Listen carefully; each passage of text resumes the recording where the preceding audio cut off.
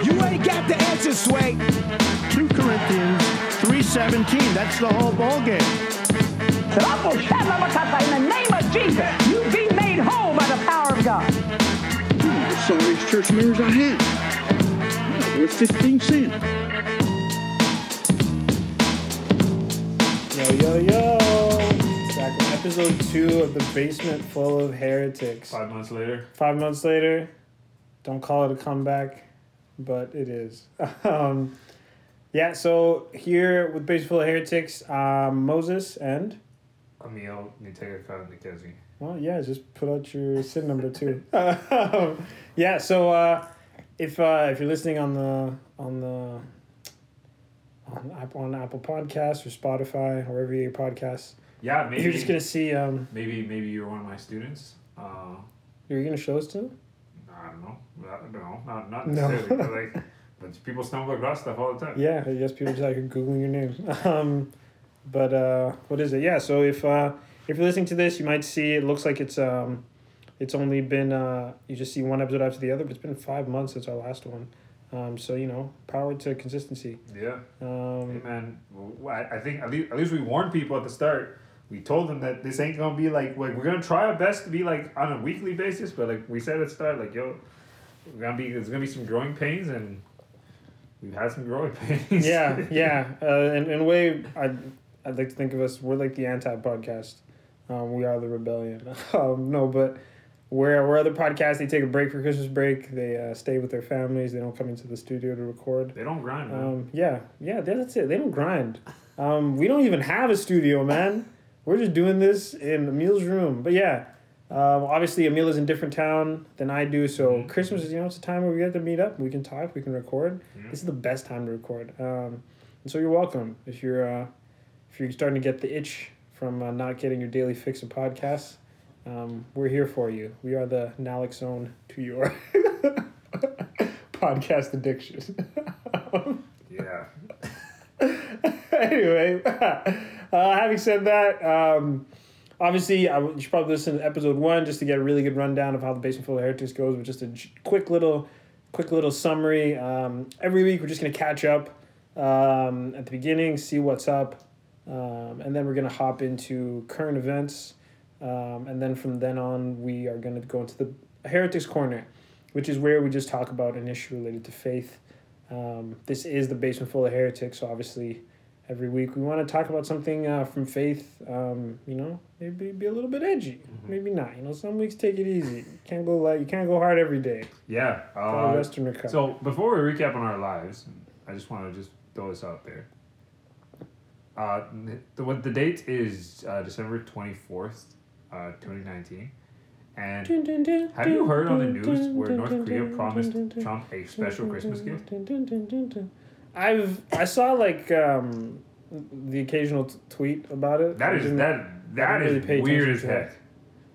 Yeah, I don't know. What are they really gonna do? Donald Trump's like, well, maybe it'll be a nice vase.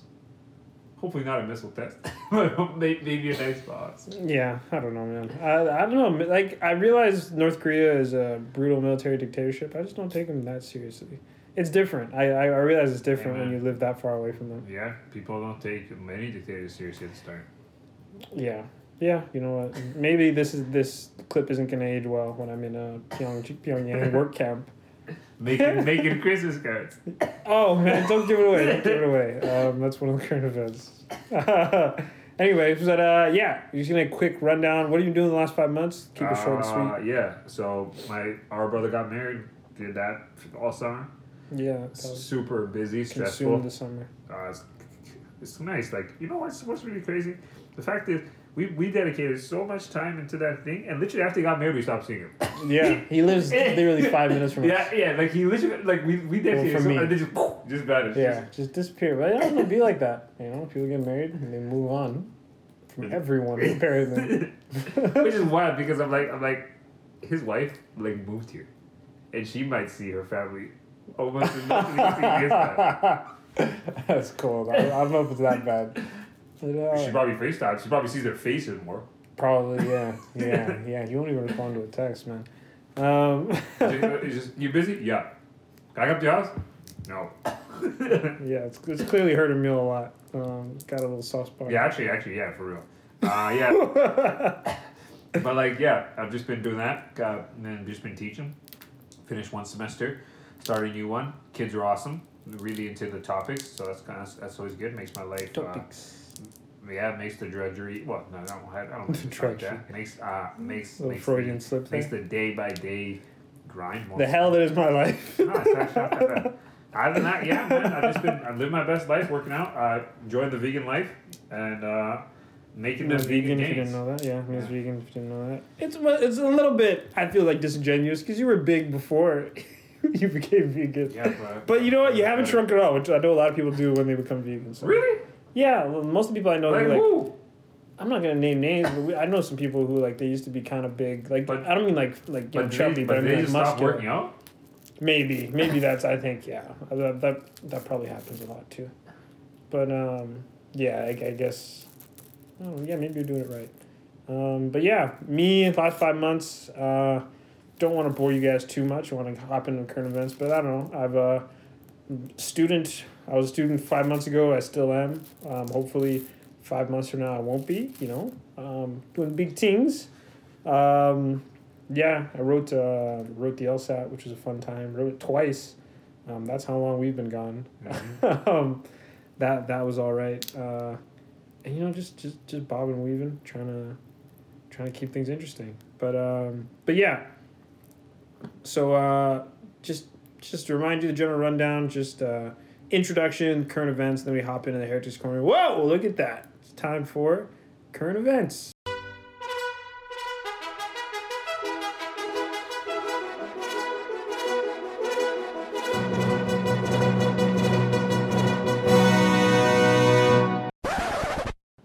We're going to start with a young girl in London, 6-year-old girl. Let's see if I can find what her name is in the article. This is from the BBC.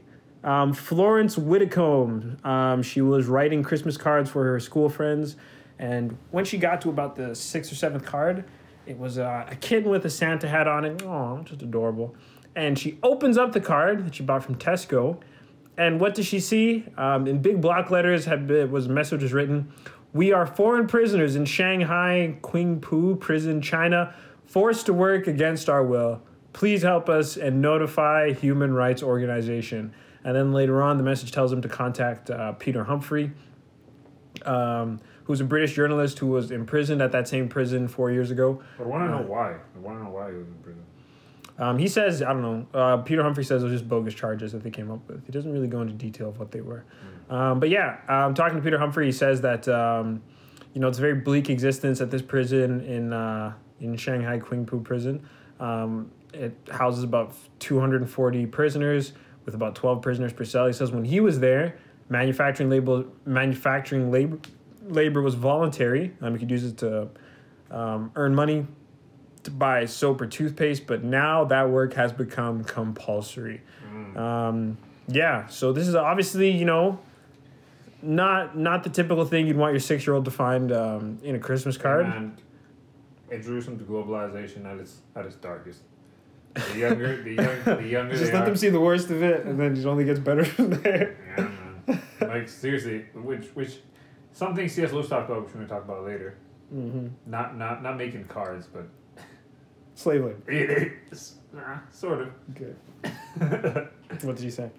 No, he just said he said if you walk into life thinking that life is basically like, he says if the pessimist believes that life is basically hell. And if you believe that life is hell, then any good thing that you meet, you'll be like, wow, this ain't so bad. But if you expect life to be really, really good, you're going to be disappointed because you'll be constantly reminded of how bad it actually is. So your big takeaway from this is this was a good learning experience for young Florence. You hope she's better for it. My biggest takeaway is bad, but I've always said a number of things you get from this is that, first of all, when it comes to us competing against China when it comes to manufacturing, we'll never win. Because I don't know if you even want to win. No, we'll never win because the thing is, how do you win against a country that has over 1 billion people and has basically little to no regulation when it comes to work conditions? Yeah, but I don't know if you even want to necessarily win against that country. Someone wants to. Yeah, maybe we shouldn't let that person make the decision. No, a lot of people want Yeah, to. maybe we shouldn't let those people run the countries. Well, one of those people is the president of the United States. Yeah, I don't know about that. No, seriously. Yeah. No, obviously he wants to win against China, but I don't know if he wants to. I wouldn't be surprised if Trump enlisted prison labor at this point. I don't know, but my big takeaway from the story is obviously like it's Christmas season. You know, everyone's buying things as we prepare to celebrate the birth of Jesus Christ. A homeless Palestinian Israeli man. I don't know. Who likely could have been slave labor. Maybe not. Who knows? If he lived in 2019. Once again, It's Israel's so a interesting, first man. world It's country. so interesting Maybe Palestine. I don't know how it it's works so interesting there. that we celebrate the life of a man who was almost certainly anti-capitalist with probably the most capitalist holiday. Yeah, because I don't know if we're celebrating the life of that man anymore. You can't say Merry Christmas anymore, people. Justin Trudeau You've did. taken the Christ out of Christmas. I'm being sarcastic to an extent. But yeah, I think it's interesting that at this time of year, you know, when we're buying gifts, I think a lot of people are aware of it, but stories like this kind of make it crystal clear that a lot of times if you're getting something for cheap, the reason it's cheap is because the person who made it, you know, wasn't working in ideal conditions or wasn't getting paid a living wage or even anything close to that. That right there is just comparative advantage, man. That's all that is. Yeah, I don't even know what that means, but it sounds basically- horrible. So basically, comparative advantage, real quick, just a real quick rundown. The way that works is that, like, think of it like this. Let's say LeBron James is good at cutting grass, and he's really good at cutting grass. It's actually better. I've heard this. No, you heard this. You heard this. All right, this is how. All right, okay. You've heard this. Right? This is the take. You're gonna. Okay, all right. No. Yeah, But you've excited. heard the example, right? Yeah. So the idea that even if LeBron James is really good at cutting grass, he would rather pay you to cut his grass for him because it will actually save him money because in the time it took to cut grass, he can be doing things that make more money. And so, like, literally, man, think about it. When you go to the grocery store, like, you go to the store and you buy like a Joe Fresh T-shirt made in like Bangladesh. made in Bangladesh. That you can make a better quality shirt in Canada with Canadian labor, but it's much cheaper. So Bangladesh has a comparative advantage over. But it would be better for you. Better for who? Because, well, okay, but what's the playing basketball in this scenario? What's the thing that the person's doing as opposed to, you know, humane working conditions? Directing more of their domestic stuff towards marketing and advertising. I feel as though I understand where it comes from, but sometimes I feel as though it's a little reductive to limit it just simply to it's an economic issue. Oh yeah, I'm not saying it, but I'm saying that for many people there's companies out there. There's companies out there that turn a profit and still treat people like who? I don't know. New Balance. Yeah. How do you know that, man? Well, I don't know. No one's busted them for having sweatshops yet, so it's innocent until proven guilty, is what I'd say. Where is New Balance stuff even made? It's made in the States. It's not, man. Yeah, it is. No. At least for the long part, it's made in Massachusetts. You've had a New Balance shoe recently? You don't need to have a shoe for No. You've seen a New Balance shoe recently and seen where it's made? Recently. I just know. I remember watching a documentary about it. I remember that too. Yeah, that was like 10 years ago. I don't know, but I don't imagine. I don't. Maybe things have changed. I don't know, but all I know is 10 years ago, Nike was out here enslaving children. So maybe. No. Anyway, Nike doesn't use slave labor. Dude, what is wrong with you, man? Why these people don't need you to defend them? Anyway, so staying on the topic of prison labor, seems to be a favorite of Emile's, but this story actually interested me. Michael Bloomberg, you may know him as former mayor of New York City, billionaire CEO of the Bloomberg Corporation, and also he's a late entry into the 2020 Democratic presidential race. So recently, Michael Bloomberg's attracted a lot of attention because of how much money he spent. He's a net worth of $54 billion, and I think since November he spent $76 million on TV ads. Which is over 5 times more than the rest of the field combined. Which is almost 1/54 of his net worth. Yo, quick maths. But I guess. That right? I don't know. I'm assuming you did the division. Actually, no, that's wrong. Anyway, so Michael Bloomberg's obviously making a big publicity push, and so his campaign enlisted Procom, which is a third-party call center company, which runs call centers in New Jersey and Oklahoma. It turns out 2 of their call centers in Oklahoma are actually operated out of state prisons. So this story was broke by The Intercept, and obviously it's not a good look when you're trying to run for the Democratic presidential nomination, and you are enlisting the work of state prisoners. Apparently, according to the Department of Corrections website, the maximum monthly wage for the incarcerated is $20 a month. It can be also as high as $27 a month. I wonder what they do with that money. Apparently, they pay it to the prison, and then I guess they give it to the prisoners. I don't know how much they give to them. But Procom says, I can tell you unequivocally that is not us. Some of our employees are making that much every day. So they obviously have tried to not necessarily deny it, but say that we're the good. We're not the good guys, but we're not as bad as this story makes us look. The Bloomberg campaign has distanced themselves from Procom. Said they weren't aware of what was going on. So real quick. So what are the prisoners doing again? They're just calling. So like they would call. Let's see. So like you get a call like, hello. Would you say what do you? Have you heard that Michael Bloomberg is running for? Yeah. And literally, are you interested in a brighter tomorrow for all Americans? Yeah, and literally, you're talking to a guy who said this the next 200 years. Yeah, just someone calling you with like 3 200-year consecutive sentences. Are you interested in a brighter future for you and your children? First of all, man, that's ballsy, man. That's ballsy to have like here's the thing, like how do you make sure, like do you have like wardens, like do you have people you have guns at them, like I don't know if it's like that. No. Okay, this thing is fun fact, I did work in a call center from home. It was like I worked for a call center service. It was a tough time in my second year of university for a month. And the way they... You did this at home? Yeah, I did it at home. It was horrible. You got paid? It was so boring. Yeah, I got paid like $15 an hour. It was good money. But the way they quality control is they listen to random calls just to make sure that you're following the script. And I know there was a point where I stopped following the script because it was just a lot of talking. So I'll just shorten it and I'll just try to get to the gist of it. And then like a week later, I got an email from my supervisor like, hey, man, follow the script. And I was like, what? Hey, listen to me. So yeah, there's ways of monitoring people. On your cell phone? No, I was using the home phone. Actually, no, I was using my cell phone. Yeah. So then how do they listen to your call?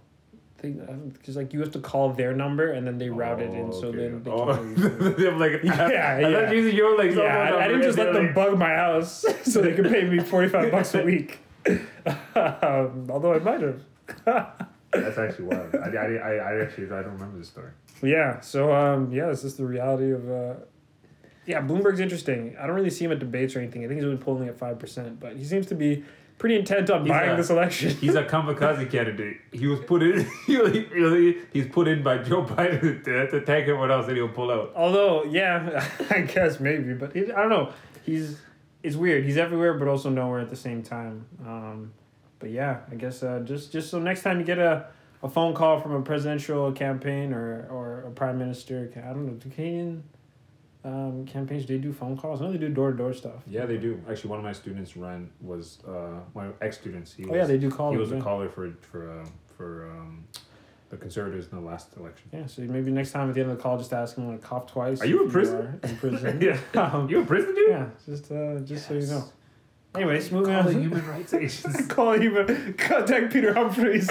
No, that's actually horrible. But anyway, moving on to our next story. You got this one, Emile? Yeah, so I was reading something on Medium, which is barely news. I love Medium. And so second only to the Notes app screenshot. And so they was actually talking about this thing called cognitive incision. And so basically, it's this idea that like, okay, we've all been in the room with someone who just like hogs the conversation and just like no one can talk because this person absolutely monopolizes it. Yeah. And like they said, actually the study was done that around. They said anytime a boss enters a room, employees will actually like raise their voice to like try to like dominate each other to show the boss that I'm a go-getter. And so basically, cognitive incision. So slimy, man. And so which is for real. Like actually. Yeah. I've probably done it. And so, I worked at Sobeys. And so cognitive incision is basically the idea that like if you're in a conversation with someone who's like monopolizing the conversation, the key word is incision. So like you just like incise, like cut through their crap basically. So basically what you do is you ask a really, really probing question that either gives them only one of three options. One, they ignore you, totally ignore that you just said it and look like an absolute idiot to everyone else. Second is they address you and try to answer it. Or third, they open the floor to other people to hear what other people say. Cognitive incision is basically like you're talking and then you're like monopolizing the conversation. I'm like, hey Stacy, Much you said a lot, but it's basically what do you think about it? And so basically, I put you in a position that you either become an absolute jerk and cut her off, or you allow someone else to talk. And so cognitive decision is basically when you ask probing questions that basically cut off a person who's dominating the conversation. And says what that does is actually shows they're superior, if they're superior in the room, that you actually you've displayed a certain skill, which is the idea of taking out people's feedback, and you basically cut through this one person's domineering stance and just their stuff. Yo, Emile out here with life pro tips. I feel as though maybe I misunderstood it because when you first introduced that idea, I just thought back to, you remember that interview David Stern had with that that reporter? Yeah, who was like 2000. Like, yeah, I just pulled up the story. Yeah, I just pulled up the stories. Apparently, he was getting interviewed by this guy Jim Rome, and he kept probing. David Stern is the old commissioner of the NBA, but he kept probing him about whether or not the draft lottery was fixed, because a lot of people believe it is. And then just out of nowhere, David Stern goes, "Hey Jim, you stopped beating your wife yet?" Because I think this reporter had been accused of beating his wife before. That's and possible. if you watch the interview, the dude just shuts up. Yeah, because literally, yeah. Well, the whole point of cognitive decision is that you literally give them only three options. They either ignore you, and by ignoring you, they look like idiots. They either have to address you straight up, or they open the floor to people saying, "Hey, what do you think about this?" And like, you literally think about me beating my wife? It's like, hey, what do you think about the NBA being rigged? I'm so sorry. I'm not. And like, it's just. You literally you take this person who's dominating conversation and just like you neutralize them. Yeah, that was the most gangster example of cognitive decision I've ever seen. But yeah, just in the future, if you ever need to get the floor back, just throw out some false allegations. Yeah, that's not really what it is, but I should get the job done. Anyways, that was current events, and now we're gonna be moving on to the heretics corner. Everyone is saying gabble this and gabble that, but no one is saying worship this and Jericho that. What's this about gabble? So we're here in the heretics corner. Obviously, the podcast is called Basement Full of Heretics. So it's just what we always want to do is the heart of this podcast is we want to have just honest conversations about faith, and not really have any limits on the conversation. But we can just dive into different topics and come at it from different angles and just be open and free about it. So this week on the Heretics Corner, I think, Emile, you got something for us. Yeah. So I've actually been doing a lot of reading over the last probably 6-7 months on stuff from C.S. Lewis. Clive Staples Lewis, and so C.S. Lewis, and so I've just been he's loving his stuff. So basically, the way it started, actually weirdly, I've actually never read Narnia, even though I've watched this super old BBC thing on Narnia, made the 1970s. And that's literally my only experience with Narnia and the Prince Caspian movie. Some of the movies, yeah. Prince Caspian, but so a number of months ago, I listened to Surprised by Joy, which is his autobiography, and literally I loved it so much. I think I listened to it within a 3-month period 7 times. We bring on the audiobooks. Start to finish. And I loved it. And the thing I love about C.S. Lewis, and it's so crazy because this is just a side note. I listen to a lot of interviews people talk about C.S. Lewis, and they mention C.S. Lewis right away, and then from them I just call him Lewis, and it just sounds so everyone knows him. I'm like, yeah, you never met him, but yeah, when you have a last name sounds like a first name. Yeah, I'm like Lewis. I'm like you literally guys don't even know him. But one thing that I definitely found I love about his stuff is how he takes really, really big concepts and he explains them in a way that the average person would understand them without dumbing down the bigness of that topic. Yeah. He explains something super big, like a big moral concept in using allegories and really, really simple examples that the average person can understand. And Mere Christianity is essentially just a collection of some wartime talks he did for the BBC. Mm-hmm. And literally he writes a normal conversation, and it's just a very logical way of thinking things. And I think that comes from his own experience, the idea of his background as an academic who became an apologist for Christianity for the average person, and just he straddled these two really weird worlds. But yeah, I've just been loving his stuff. I gave Moses a copy of Surprised by Joy because that was really good. And I read another collection of his essays, How to Be a Christian. Currently reading Mere Christianity. And yeah, just love his stuff. Before we go into what our favorite pieces are from Lewis. What are your initial thoughts on Lewis? Yeah, I don't know. It's interesting. I guess I got exposed to him secondhand from you. I was aware of C.S. Lewis. I know when I was in junior high, I read the first Chronicles of Narnia book, which is actually a prequel to the movies, which had me very confused for a while. But so I was a little bit aware of him. But he's interesting because I think technically he's a lay theologian, right? Mm-hmm, yeah. I don't know if he doesn't have a formal training in theology, does he? But he Just- obviously he speaks just a lot. English literature. Well, spoke. He's dead. Died on the same day as JFK. So Yeah, same hour. yeah, so that's why no one noticed for a while. But anyway, yeah. So obviously, so it's interesting because he's a lay theologian, so maybe he's not, classically or like formally qualified, but he's also incredibly well read. And when you read his stuff, he's also just like throwing in random references to the Greek poetry and like French plays. And it's like very clear, like, this guy is way smarter than I am. So it gives it a certain weight. But I don't know, I found him kind of interesting. I think if you read Surprised by Joy, his big thing is he's a reluctant Christian, he's a reluctant convert. And I don't know, I think it's kind of interesting. I think it almost frames him as he's the theologian for the reluctant convert, which is and I think it's when you read his work you kind of see that because obviously it's biblical but he's not always citing the Bible. Yeah, and I don't know, a lot of it is also just like logic, like he'll just go and make arguments based off of the general like principles of Christianity. Not necessarily like quoting the Bible or things like that, but just saying, okay, so if we're supposed to love our neighbor, then this, that. If this, then that. If this, then that. A lot of connective statements. Mm-hmm. Yeah, I don't know. It's interesting. I remember reading Surprised by Joy, and it was an interesting book. I found his conversion, I don't know, I thought it was a little bit sudden. I didn't really understand the logic behind it, but it's, once again, like those are things you can't really know, from the outside. It's Yeah, kind of like a map personal out thing. really easily. Yeah. Anyway, so you're going to talk about what's Yeah, your so favorite, my favorite pieces from Lewis, and like this ties with the heretic. Emile's more of the Lewis aficionado than I am. Yeah. And so like this ties with the heretic bit, and like how like literally it was so weird how some Christians love C.S. Lewis, other Christians like dislike him because like how like unorthodox he is and how he handles like issues of faith. He's like the 1950s Rob Bell. Like it's so I don't know how he or Rob Bell feels about that comparison.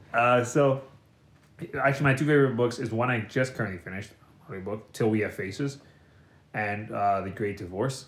And so I forgot I read that one. I forgot to yeah. mention it, Like honestly, they're two, both of them just stories. And like the Till We Have Faces basically takes the Greek myth of Cupid and Psyche, and like he tells the story from the perspective of Psyche's sister Orwell, and how basically he talks about a jealous love that wants the loved one for themselves, and a love that is so possessive it basically becomes hate. Like I want you so much for myself that I basically hate, and like I don't even want what's best for you. I just want to possess you, and like he tells that story, and it's like it's too real, man. Huh? It's too real. Yeah, and he tells like in a pre-Christian world, and it's so interesting how like he ties in the ideas of like of like the good and perfect one dying for the broken one. And like he ties in those like redemption themes and stuff. And it's so interesting how he does it through like a Greek myth. And he never actually talks about God. He talks about the gods. And like he talks about like how he uses Cupid to almost display Jesus. And like he the way he ties that together, first of all, it shows his incredible understanding of like Greek mythology. And like I know some people would probably like have an issue with basically using Greek mythology to explain Christian concepts and like attributing Jesus to the same as Cupid or like Apollo and stuff, but like I found that really interesting. The second book I really like is The Great Divorce, which talks about like hell, and like that book's kind of trippy. Yeah, it's literally the last scene's messed up. Like if anyone's interested, like read the last page. It's literally like beyond messed. But like he basically talks about the hell is he imagines hell is this. He starts off with like a purgatory and like people get on this bus to this place. And literally hell is when they decide that they don't want to go into the mountains and they don't want to go with God. And this... Well, I feel like kind of ruining the book at this point. Like, what if people want to read it? Yeah, but don't worry. Literally, the essence of the story is just a bunch of conversations with a bunch of ghosts. And, like, I can't do that for you. Okay. But, yeah, like... I don't know if you should ruin the end. The end is kind of... I didn't ruin the ending. But literally, like, there's one line in there that absolutely stuck with me. It's the idea that in the end, there are only two kinds of people. Those two say to God, your will be done. And those to whom God says to them, your will be done. The idea that, like, hell is more so at the end just a choice to be separated from God. And, like, it's so interesting because, like, he touches on, like, these ideas of, like, purgatory and, like, the idea that, he introduces the idea of, like, purgatory and, like, a chance after death and all this stuff. And, like, I know some people have got this... I don't like the idea that he's a very, like... He presents this idea that everyone can be in heaven. That kind of thing. Everyone can be in heaven. Mm-hmm. And, like, that definitely rubs some people the wrong way. But I love his stuff. And, like, it's definitely... that book made me really assess, like, my life and ask, like, what are my choices leading to? And, like, daily, how do I choose God or how do I choose a life separate from God? Yeah, it's definitely interesting. Like I said, I haven't had as much exposure to C.S. Lewis as Emile. I've seen maybe 2 Narnia movies, and I listened to The Great Divorce a few years back, long enough ago that it's hazy in my head, but I still remember it a bit. And I know you introduced me to Surprised by Joy and what's the one? How to Be a Christian. Yeah, so it's just a collection of essays. Yeah, How to Be a Christian. I think it's just a collection of essays and excerpts from his book. I think that's the one which I think had the biggest impact on me, because it's pretty short essays. So I just kind of took the approach of just reading one a day.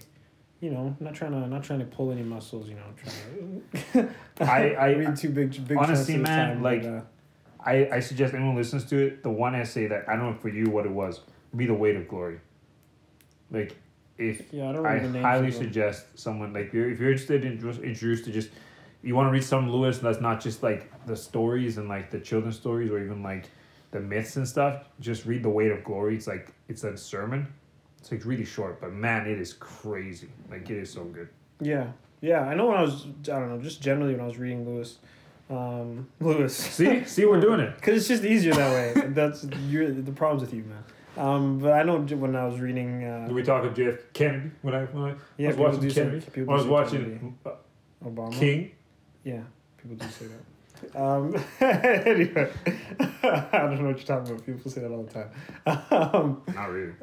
All the time, honestly. But I know when I was when I was reading C.S. Lewis, it's interesting because obviously he's a very like smart intellectual guy, and I think sometimes it's easy to be like wooed by intellect and just assume that everything people say because they're smart is right. I know I've changed my opinion on a million topics just because the person who presented the idea was smart sounding. So I know when I was reading him, I constantly had to remind myself to, think about this like objectively. I don't know if I agree with everything he says. I think I agree with the vast majority of what he talks about.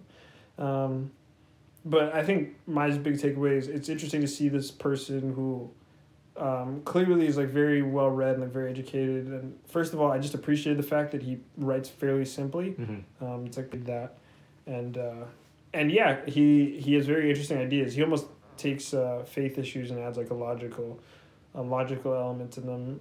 He works out the reasoning of it on a page, which I think is interesting. And so I think, I don't know, if you're someone who wants to maybe put a little more of an intellectual meat onto the bones of your faith, I think it might be a useful person to check out. Yeah, but those are kind of my thoughts on our thoughts on C.S. Lewis. And that's this week for the Heretics Corner. And actually this week for Basement Full of Heretics. So episode 2, 5 months later. Hopefully the next one will be coming up quite a bit sooner. Just look at your feed. If it's there, it's there. Just hit subscribe. Yeah, hit subscribe. Hit subscribe. And pray for us. Yeah, pray for us, man. Maybe send a few dollars through the Cash App, you know. Get the Venmo. But yeah, so it was super fun. So signing out, I'm Moses. I'm Emile. And this is Basement Full of Heretics. Out.